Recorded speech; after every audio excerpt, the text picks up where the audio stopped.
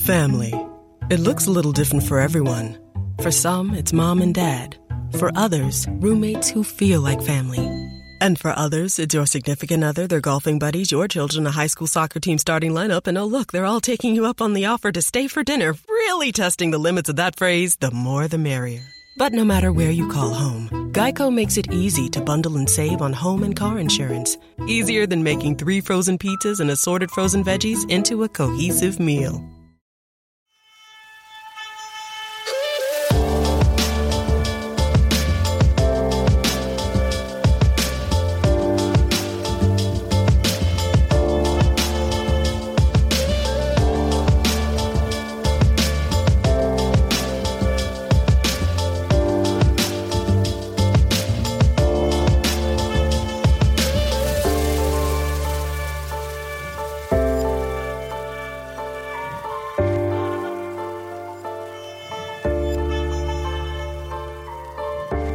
Hello Bulls fans and welcome to another episode of Bulls HQ. Thank you for joining me and hope you're all doing well out there in Bulls Nation.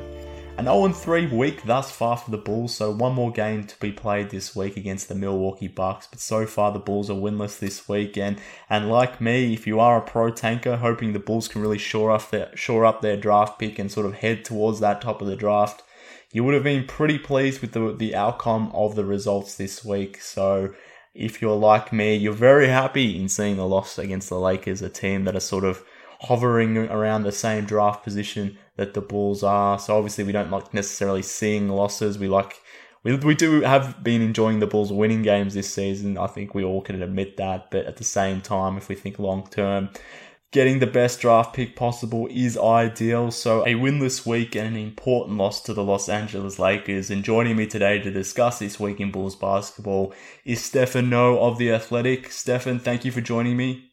Yeah, great to be here. First time, I believe, on Bulls HQ, so I'm very excited to have you on, mate. And for me, getting back from a couple of days camping, I was expecting to see maybe some trade news with Mirotic. I was away from reception, had no reception at all, and I was hoping to keep coming back to some trade news and pretty much got nothing, unfortunately. But what I did get rather, was a nice tank loss for the Bulls against the Lakers. And there's a few things that were concerning to me about this game, even though the overall result of the game is pretty much what I wanted to see. As a fan, we can get a bit irrational at times and get caught up in the games themselves. And there was a few things that I wanted to talk about with you. And being probably one of the best Bulls writers out there, I'm pretty sure you're going to have some good answers for me. So hopefully you're ready to rip in and yeah, I guess make me a more informed fan. I'm sure you're going to be able to do that. But the things I wanted to talk about today were the big man rotation,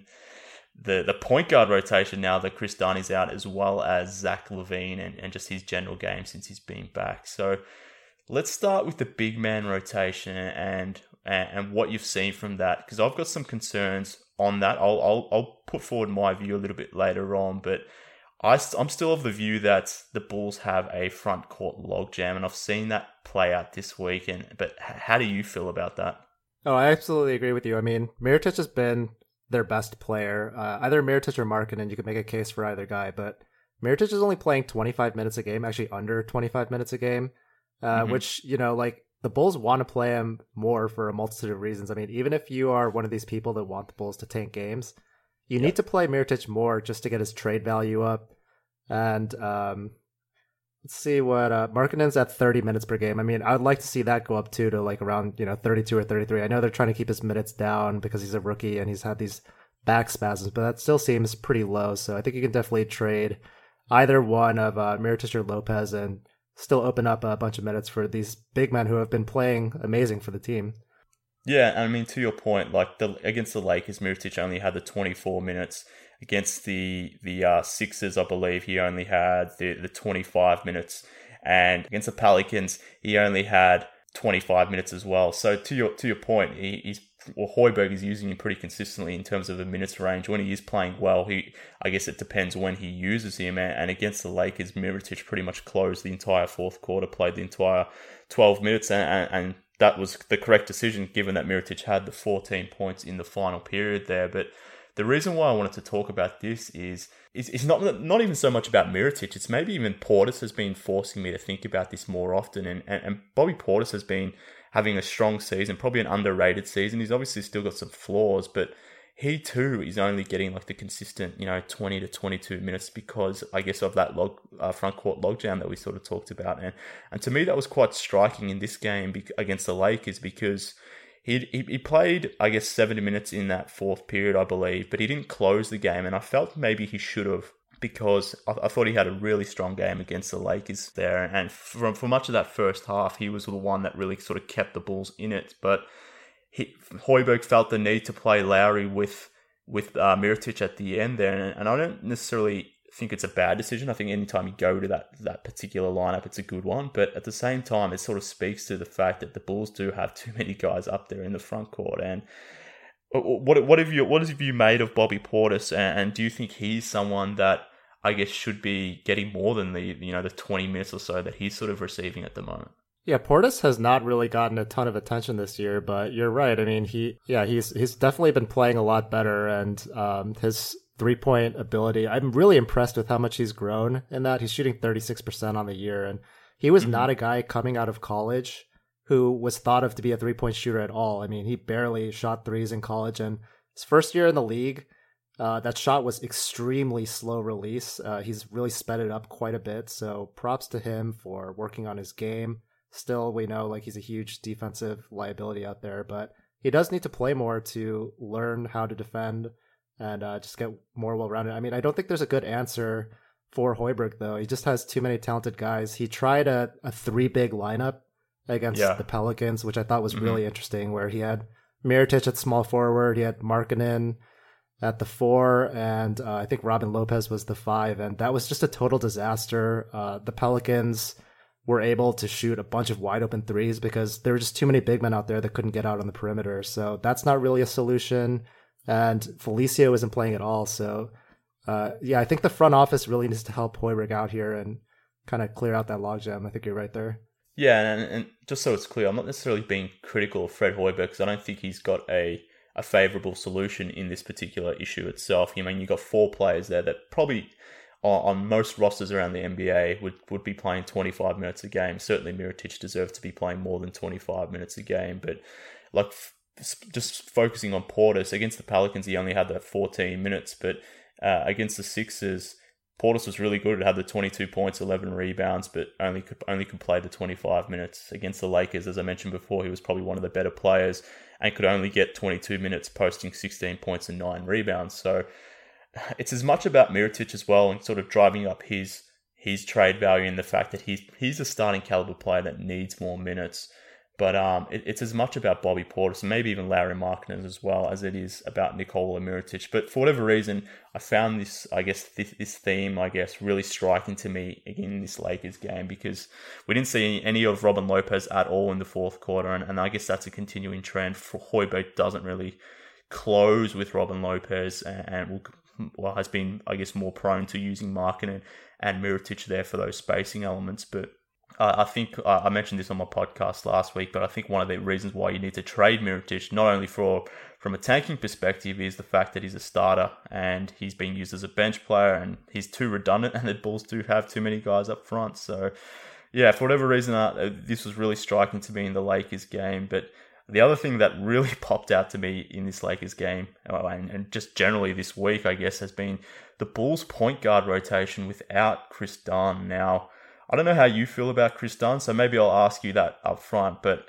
how have you seen Chris Dunn and sort of where would you peg him at the moment in terms of standings or rankings within or among NBA point guards? I mean, I would say he's probably, I don't know, somewhere around the 30th best point guard, so he's like a fine starter. He's definitely way better than what I anticipated coming into the year. I made a mention. We're recording this on Saturday, and there's this college game between Trae Young and Colin Sexton today. I made this tweet that Bulls fans should really watch those guys because those guys have a chance to be dynamic point guards, like top 10 point guards in the league. I don't really think Chris Dunn has that ability, but if he is the point guard on the next contending team, I don't think it's going to be like a glaring weakness or anything. Yeah, I mean that's fair, and the reason why I wanted to ask you that because I wanted to set the table a little bit because I sort of agree with you in terms of where I would place Dunn. I certainly don't view him necessarily as an average starting point guard at this point. He may grow to that, but at the moment he's probably on the lower end of NBA starting point guards. But even if he is at that point, it's stark just how different the level of Chris Dunn being out there at point guard is versus Jerian Grant, and obviously the flow-on effect that has. So I know you were at the Pelicans game, I believe, and I would like to get your take on what you saw from Jerian game in that specific game, because it's sort of a trend this entire week, or just generally every time he started at point guard this season. But the Bulls have really, I guess I'll use the word tank, but they've really tanked it hard when Dunn has been out at point guard. Yeah, I mean, the Bulls definitely should have won that Pelicans game on Monday. They were up by 18 at one point. Yeah. They were up 13 in the last 4 minutes. And then Jerian Grant turned the ball over 5 times in the fourth quarter in both overtimes. Grant definitely lost in that game. And you talk to Hoiberg, and he gets this like very wistful look in his eye when he talks about Chris Dunn, how much he misses him, because it's so obvious how terrible the Bulls' offense has been with Grant. I mean, the whole point of Hoiberg's offense is read and react. You move really quickly, get the ball down the court, and you make quick decisions. I tweeted out this video of Grant from this Lakers game where he got it across half court, dribbled 17 times, took like 16 seconds off the shot clock, and then just took a long 2 fadeaway that he missed. And he does this over and over again. Yeah. He misses he just doesn't see these easy passes.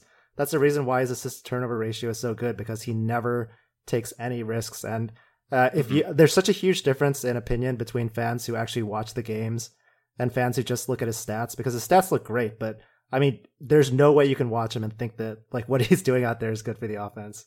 And the Pelicans game is a really good example of that, because his stat line was really, really good. I think he had the double-double there, but even beyond his stat line, for most of the game, he was quite good. But in that last few, I guess, I was going to say 5 minutes, but it was more than that given that it went to 2 overtimes. But over that last couple overtimes, and even in that fourth quarter when the pressure was starting to ramp up, we saw the real negatives of having Grant out there at point guard in those closing moments. Because when the pressure sort of starts to ratchet up, you can just sort of see that fear growing on his face, I guess, the way he sort of starts pounding the ball, starts making bad decisions and these sorts of things. And to your point, for whatever reason, I don't know why this has happened this season, but Jerian Grant has sort of almost put a trademark on the fall away jumper. He's sort of trademarked that to a degree. So it seems like it's his go-to shot, and it's the only shot he can create is his fall away mid-range shot. And I kind of hate that shot, to be honest with you. But it's been stark having Jerian Grant out there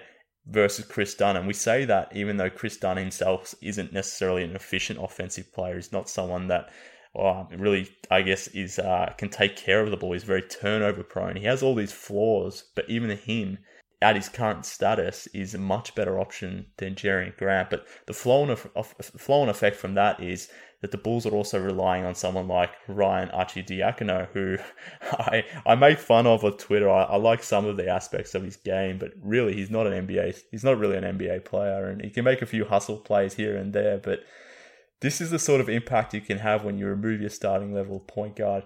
Does Hoiberg have any other options at all apart from relying on Grant and Arcidiacono? I don't know if you saw this play from Jeff Hornacek the other day where he caught the ball at half court and then just like chucked up a 3-pointer that missed by a couple feet.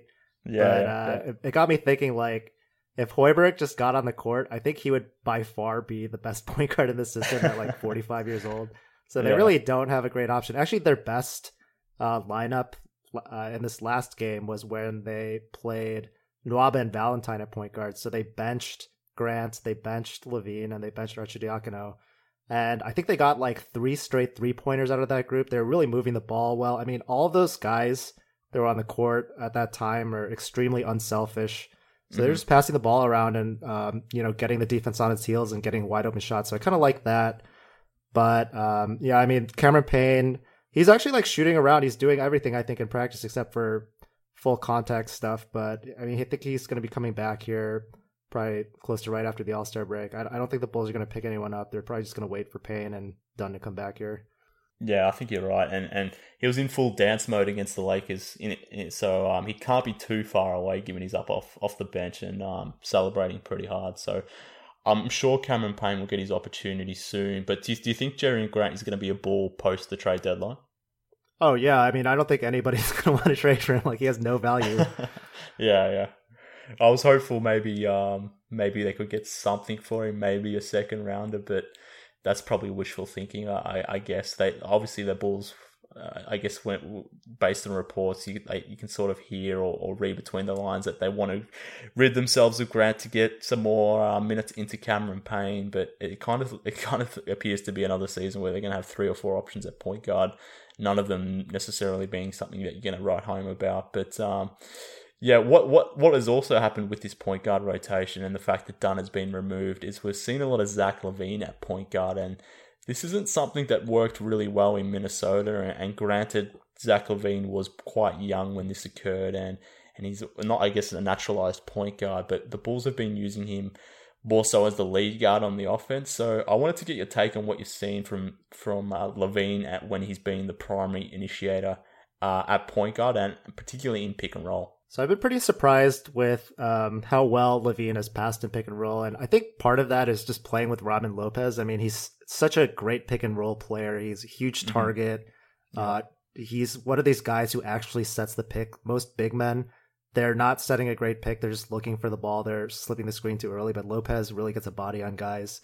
So even Jaren Grant looks awesome when he plays pick and roll with Lopez, which really tells you about his value. As far as LaVine playing point guard in general, I remember reading some stuff from Hoiberg in the past couple games where he's actually said that LaVine is overpassing a little bit, and then he's compensating for that by taking really bad shots. We've seen him take a lot of pull-ups, a lot of long twos, contested shots. I mean, he's shooting under 40%. So I don't think he's like a reticent passer, but he's just not passing at the right times with other players on the team. And that's something that, he just got back on the floor. So maybe that will get better as he gets a comfort level with his new teammates here. Yeah, I think that's fair. And I constantly have to remind myself that he's only played the 7 games since returning from a pretty major injury. He's still on a minutes restriction. So I'll almost preface myself when I get into evaluation mode of Zach LaVine's game. But I guess the reason why I fall into this habit of being somewhat critical about LaVine is that what I'm seeing from him thus far hasn't really, I guess, deterred my original, preconceived assumption of what his ceiling is.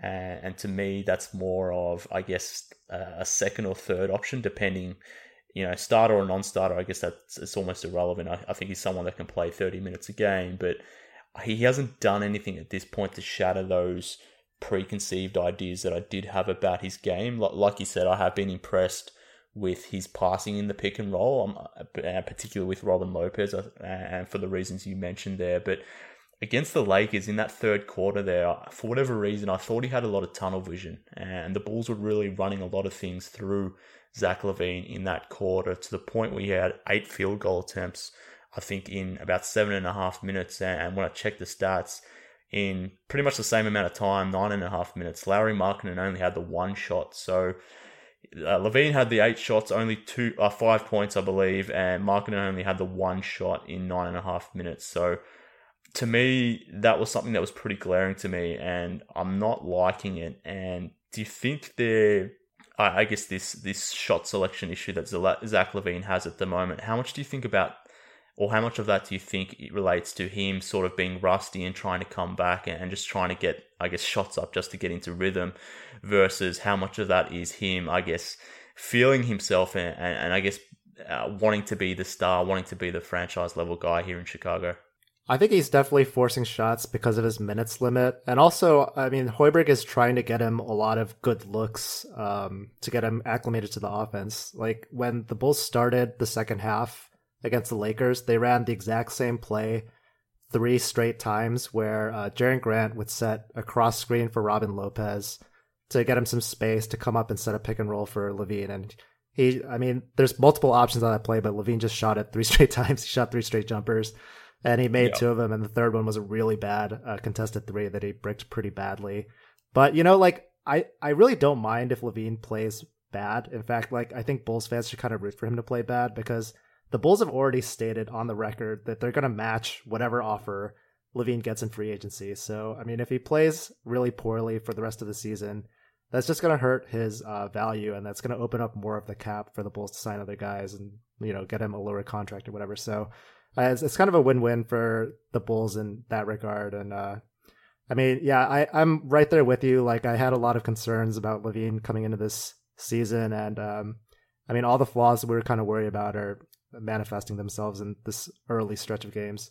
Yeah, and I mean, you raise a good point there. Like, Zach LaVine being bad and being predictably bad coming back from a knee issue is, like I said, predictable. So we shouldn't be too hard on him. But at the same time, I guess whilst it may help from a tanking perspective, I do wonder, and I could be reading into this, and there's no real way to, I guess, make this more substantive than just, you know, making it very skeptical on my part. But when I do see him taking this amount of shots, the 17 shots in the 25 minutes that he had against the Lakers, I do wonder how much of that is about him trying to establish himself as the man on this team. And like you said, the Bulls they've made it very clear that they want to keep LaVine around, that they will match. They won't necessarily, obviously, they weren't going to extend him prior to him playing his first game, but they've made it very clear that they're going to match in free agency. And from LaVine's perspective, he's made it very clear that he wants to be here and be the man. So I wonder how much about his shot selection is more about him trying to establish himself as the man versus just trying to get back into that rhythm. And I wonder what the flow-on effect will be. Maybe not this season, because this season, I guess, a rebuilding year. It's a development year. But that hierarchy between himself and Markkanen, maybe not so much Dunn, but I wonder how much that's going to be, not a problem, but how they're going to figure that balance out. And currently, I don't think they've got that balance right. And like I suggested before, with Markkanen only having the one shot versus LaVine having the 8 shots in that third quarter, I think the Bulls need to get away from that tunnel vision that they've sort of, I guess, been forced into slightly because Dunn being out at point guard. But LaVine, to me, I guess I'm not necessarily convinced he's a lead guard. How do you feel about him, I guess, trying to be that franchise level guy?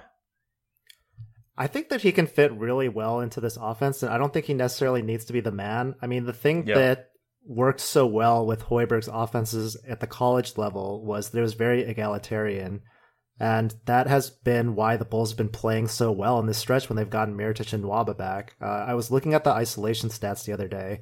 So the first 2 years that Hoiberg was coaching, the team was around league average in isolation.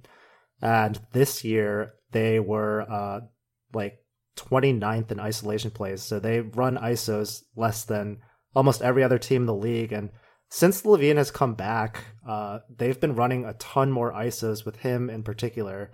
That's not something that I really like to see. I mean, like if he just like plays in the system, he's going to get a lot of open threes. He should be taking a ton of spot ups because that is where he's really skilled at. If you look at his shooting splits, the vast majority of his 3-pointers have been on pull-ups, which are terrible shots. I mean, nobody in the league is good at making those shots aside from like Steph Curry. So I think he definitely is forcing things, and if he just lets things come to him in the system, then he's going to look a ton better. Yeah, definitely. And from a usage perspective, a usage percentage at least, he's obviously leading the team at the moment since he's been back. Obviously a small sample, but he does have a 31.6 usage percentage, which is pretty high. And when you compare that to, I guess, previous Bulls and maybe even someone like Jimmy Butler, was never anywhere close to 31.6% on usage. So Zach LaVine has come in and he's gunned really hard. And I guess it sort of gives credence to the assumption that he's more of a 6-man gunner. I don't necessarily agree with that. I think he's probably more suited to be that, I won't say 1B, but maybe that perfect second option foil to a really elite offensive player. I think he can be in that, but the way he's played thus far, it sort of does give credence to the fact that if he was a 6-man, he could come in there and he could gun and really, be that really high usage guy in the minutes he does play. But at the moment, like I said, it's obviously a small sample, so hopefully he can settle into this offense. But for me, I see him more as a Bradley Beal or CJ McCollum type player in the sense, not necessarily in the way that they play, but more as where they fit schematically in the overall offense in the sense, or the overall franchise perspective as well as that second guy, and I think he's trying to be, or the Bulls are trying to position him as the Damian Lillard of this franchise, where I think he's more CJ McCollum. Do you sort of get where I'm getting at? Yeah, I do, and I agree with you, but everybody on this team is being pushed up into a role where they're not quite qualified for just because of the talent level. So, I mean, I think if the Bulls draft a stud in the next couple years, or sign one in free agency, LaVine will drop down a spot. But for now, I mean, he's just sucking up shots that Justin Holiday was taking before, and he's certainly a better option than Holiday. So I guess I don't have a huge problem with it for now. Yeah, I mean, that's fair. Look, I'm probably being a little bit too critical. I don't have a massive problem with him at the moment, and maybe I'm projecting too far forward and assuming the worst going forward. But it's just something I noticed in this Lakers game. But something that was also very clear to me was Denzel Valentine, and he had a really good game against the Lakers, and he's someone that I constantly harp on Twitter, more so because of certain people out there who are very buoyant about Denzel Valentine, and that's why I sort of be a little bit stupid about it online. But he's been really good for the Bulls for, I guess, the last 2 months, really. His game's really developed. He's been getting more inside, and he's been scoring more inside and looking more of a threat, I guess, than just being a three-point shooter. But he was really good against the Lakers. And what have you been seeing from Denzel, I guess, the last maybe sort of, let's call it 4 weeks? So we got to timestamp this part so we can tell CB Fred what part to stick to, right? Yeah, maybe I won't let him know. Maybe he'll find out organically. Valentine, he's been pretty good this last stretch of games. He really saved the Bulls in this Lakers game, keeping it close. I think that he has gotten very talented at taking these tough pull-up threes that I was just criticizing LaVine for. I was looking the other day, and he had one of the best percentages in the league. So that's good. He still tries to scoop everything from everywhere. He got stuffed on one of those in this game. So it's good or bad. I know Fred mentioned his CB Fred, not Fred Hoiberg, mentioned how good of a rebounder Valentine is. I think he doesn't get enough credit for that. Yeah, he's excellent rebounder. So he's doing a lot of little things that are helping the Bulls win. I think his defense is still horrendous though. So that's always going to be difficult to overcome. Yeah, certainly. And he had the 11 rebounds against the Lakers, so he definitely rebounded the ball strongly there, had the 4 assists as well, and had 4 3-pointers, and the Bulls hit 7 3-pointers in that final period against the Lakers and really got back from that 12-point deficit because of that shooting, and Valentine's a big part of that. You mentioned his pull-up threes, and I feel like his pull-up threes are different to Zach LaVine's in the sense that Valentine's are coming more in transition, and he pulls up quite nicely and when he's got some wide open room there, and I'm pretty confident every time he does that. I never understand why Stacey King is always on him for that, even if shooters aren't in place. I think that's a good shot for someone like Denzel Valentine, who's obviously a good 3-point shooter, but Zach LaVine to me is more, I guess, pulling up in pick and roll. So I think there is a bit of a difference there. But I have been quietly impressed with Denzel Valentine to the point where I'm sort of warming to him being a piece going forward, not necessarily a strong piece, but someone that can come off the bench. But I've been interested in his development because. And I'm not sure if he will ever be a plus defender or even an average defender, but if he can be this guy that can come in and shoot threes and do a little bit on the offense in terms of creation, then I think he can be something. But I thought it would be remiss of me not to give him some prompts after that big game he had against the Lakers, given how often I am quick to criticize. So I thought I'd get that out there. So props to Denzel Valentine, but looking forward, though, and this has been something that I've been obviously talking about for a few weeks now, and I'm sure you have been over at your podcast as well, but Nikola Mirotic and the fact that he's still on this team. I don't understand why he is, I guess. I guess it makes sense from a tanking perspective to move on from him. It obviously makes sense from an actual rotational perspective to get rid of him at this point, but he's still on the team, obviously, and he needs to be traded, and I'm assuming you agree with that. I wouldn't trade him for, nothing. Yeah. So I think the Bulls are holding out for a first-round pick, and nobody's really willing to give that up yet. And we've seen in previous years that you really have to wait until right before the trade deadline for these deals to get done. So I think that's kind of what the Bulls are doing here. Yeah, I mean, that's fair.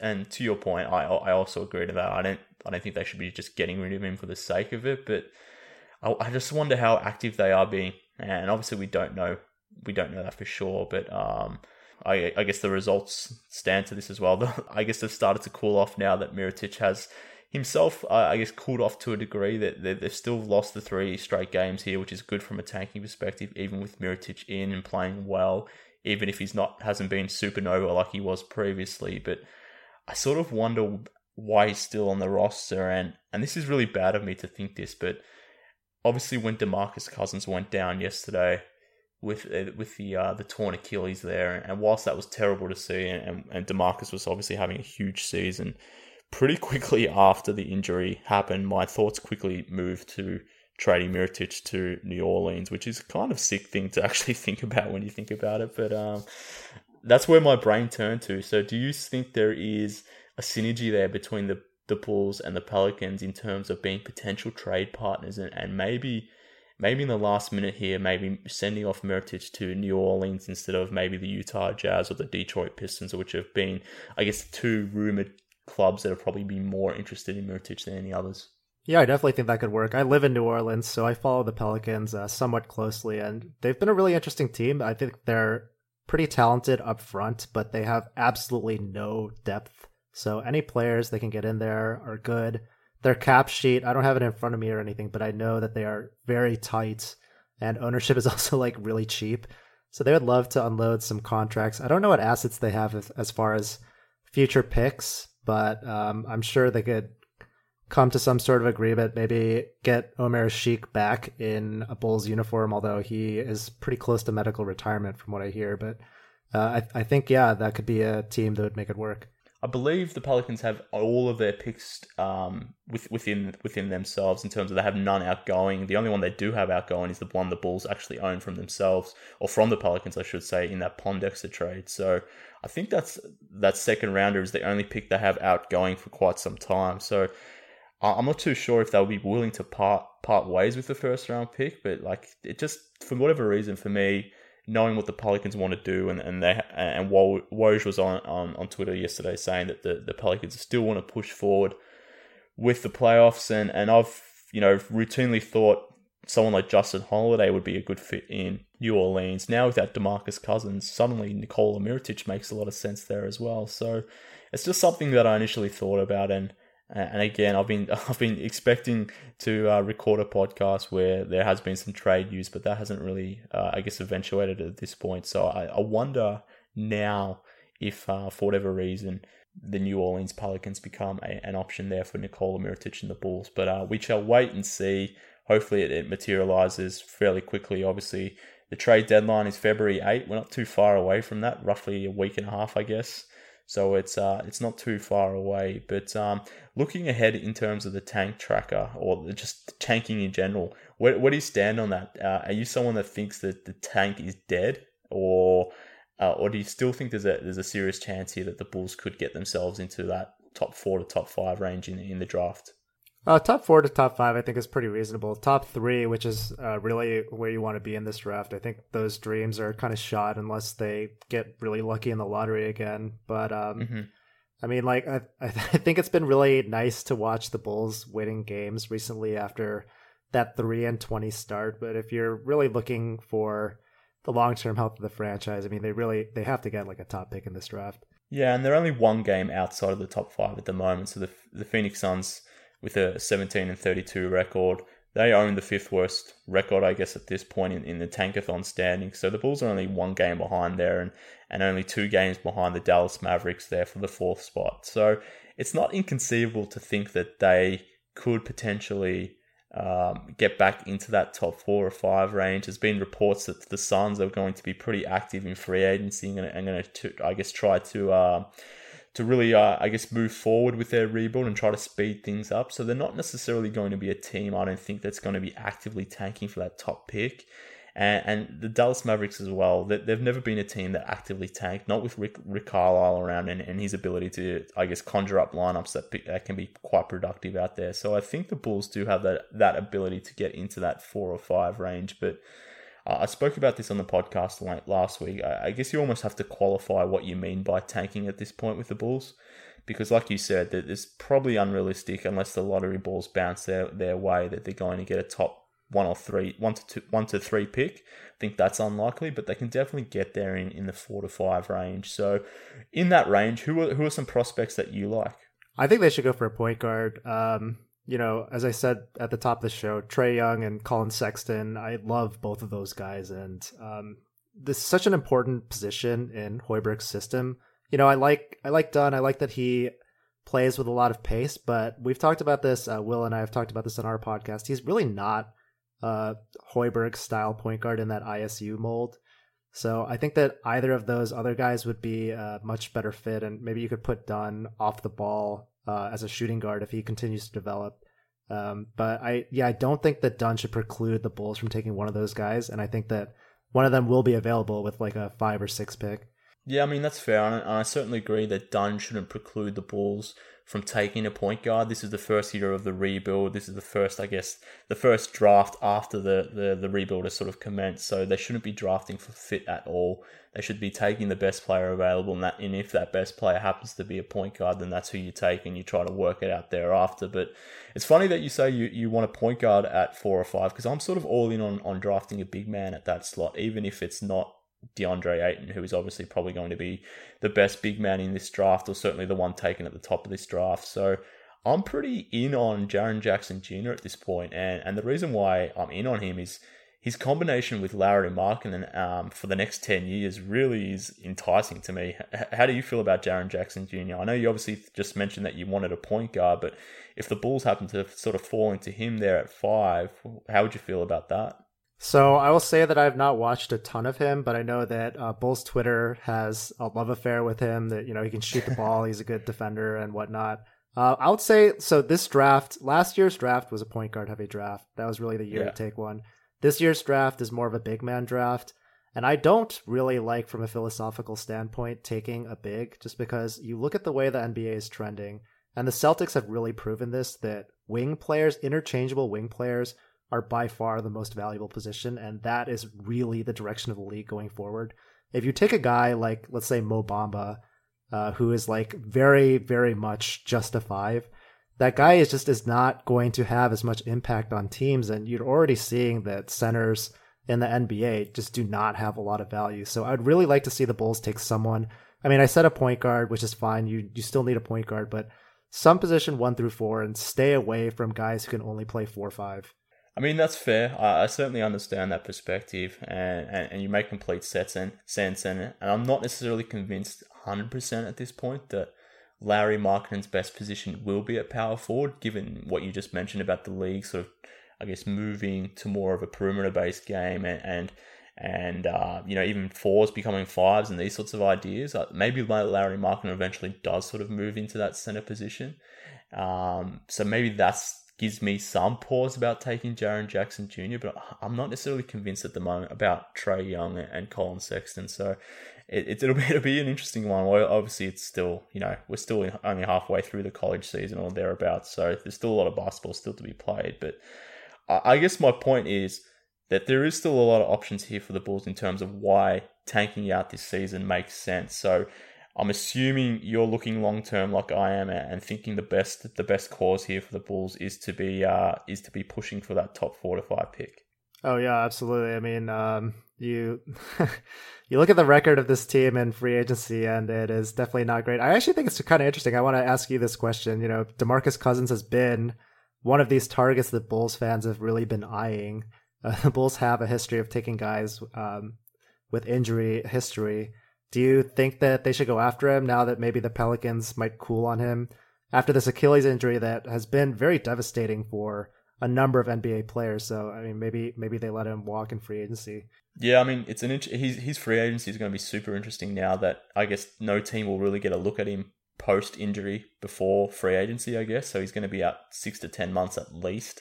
So he won't be playing basketball again before he signs his next contract. So I think just generally thinking about DeMarcus Cousins as a free agent, it's going to be fascinating to see what happens, what his value will be.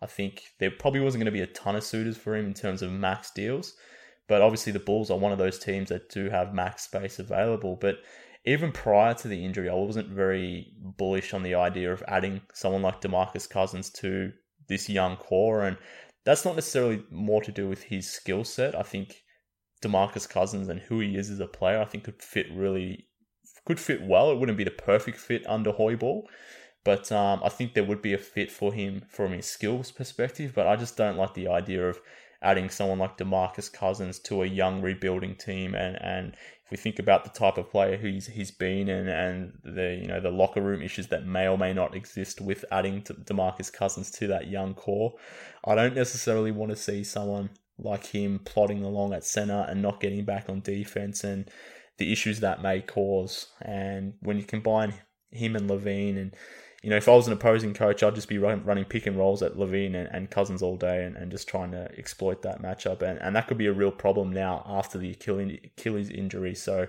we don't know what he's going to look like after that injury. And I wouldn't be interested in paying big dollars in a guy like DeMarcus Cousins. And how do you feel about that, though? I would love if the Bulls signed DeMarcus Cousins just for one reason, and that would be it would be hilarious to see him and Højbjerg interacting and him and John Paxson. I mean, I can't even imagine how many good stories we would get out of that.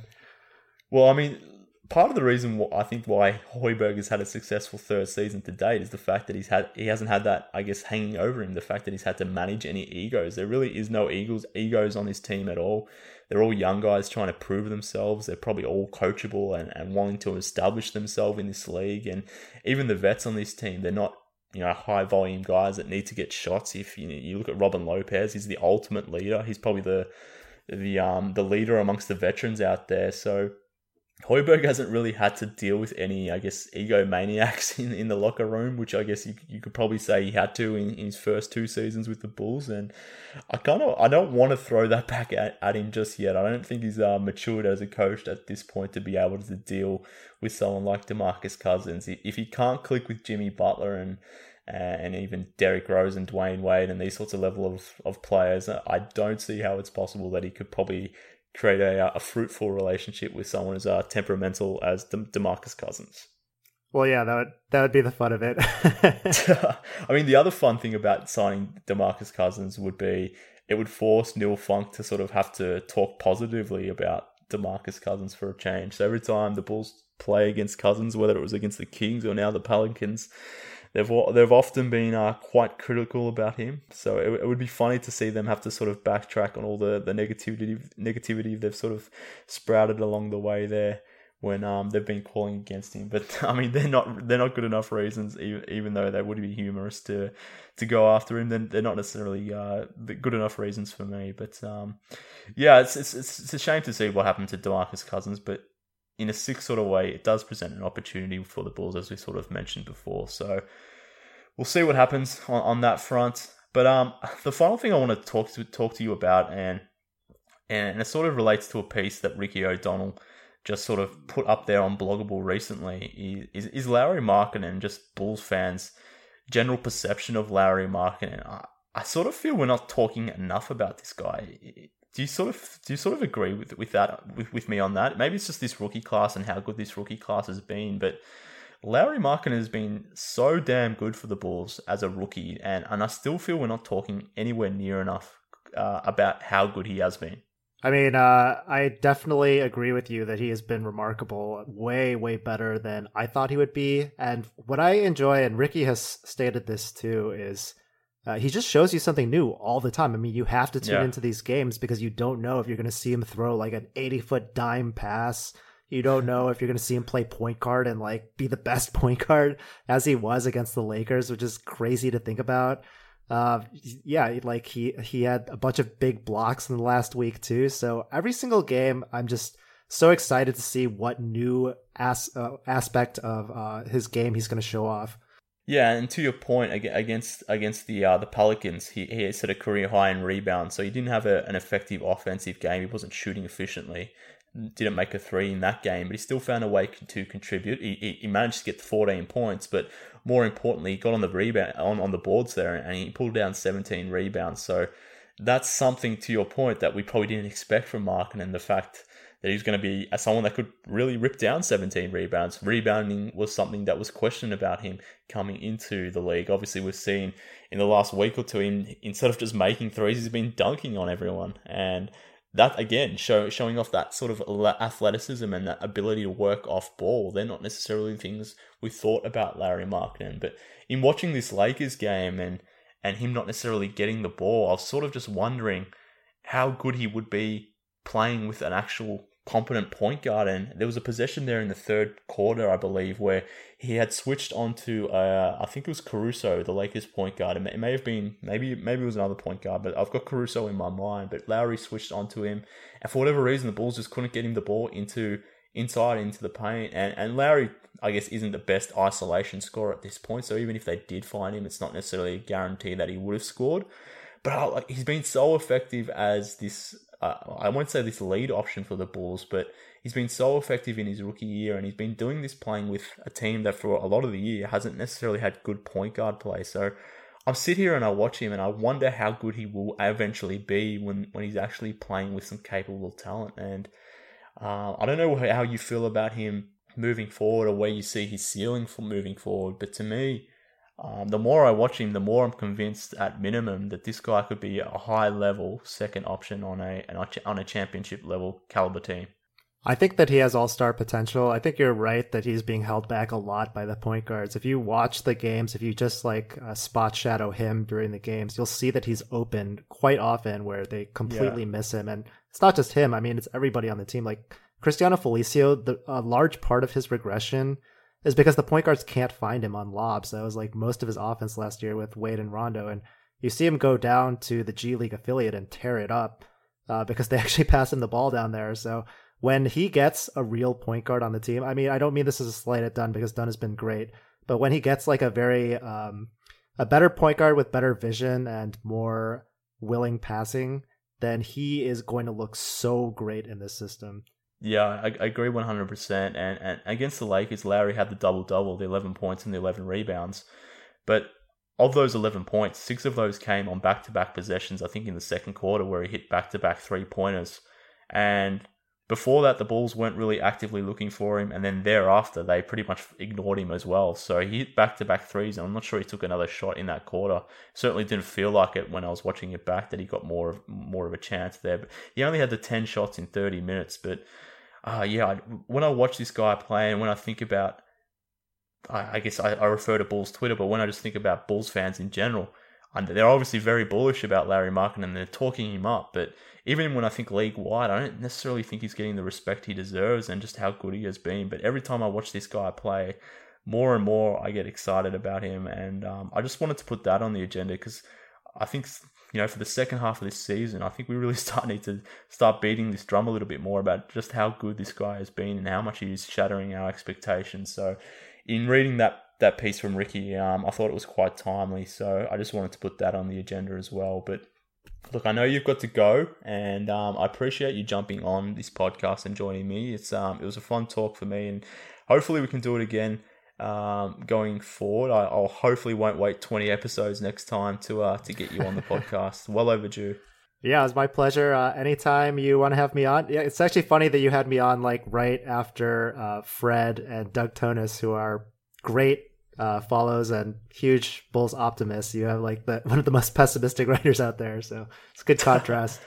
Well, I need that balance, but that's important. But I definitely need that balance after Fred, that's for sure. But tell everyone where they can follow your work and where they can follow you on Twitter as well.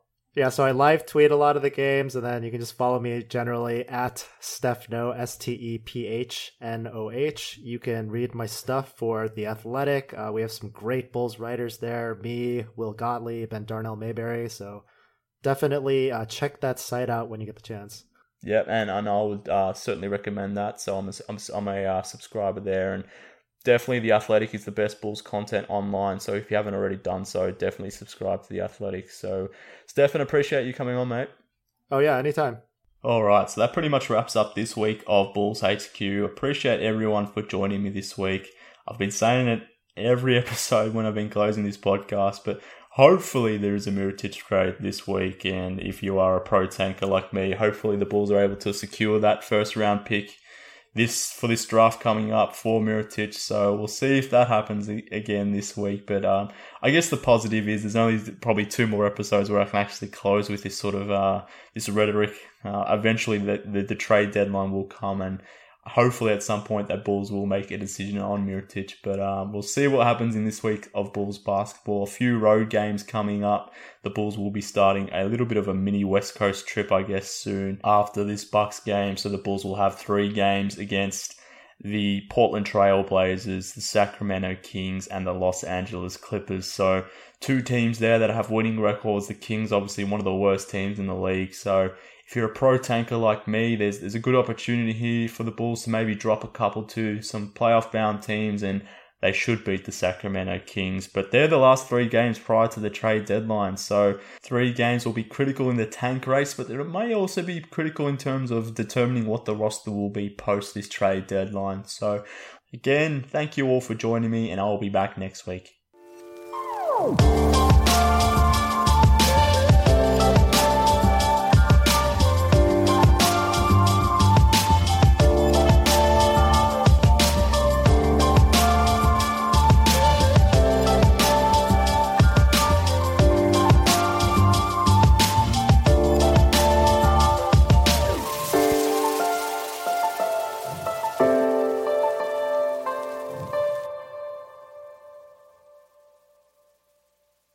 I'm Amira Rose Davis, historian and co-host of the sports podcast Burn It All Down.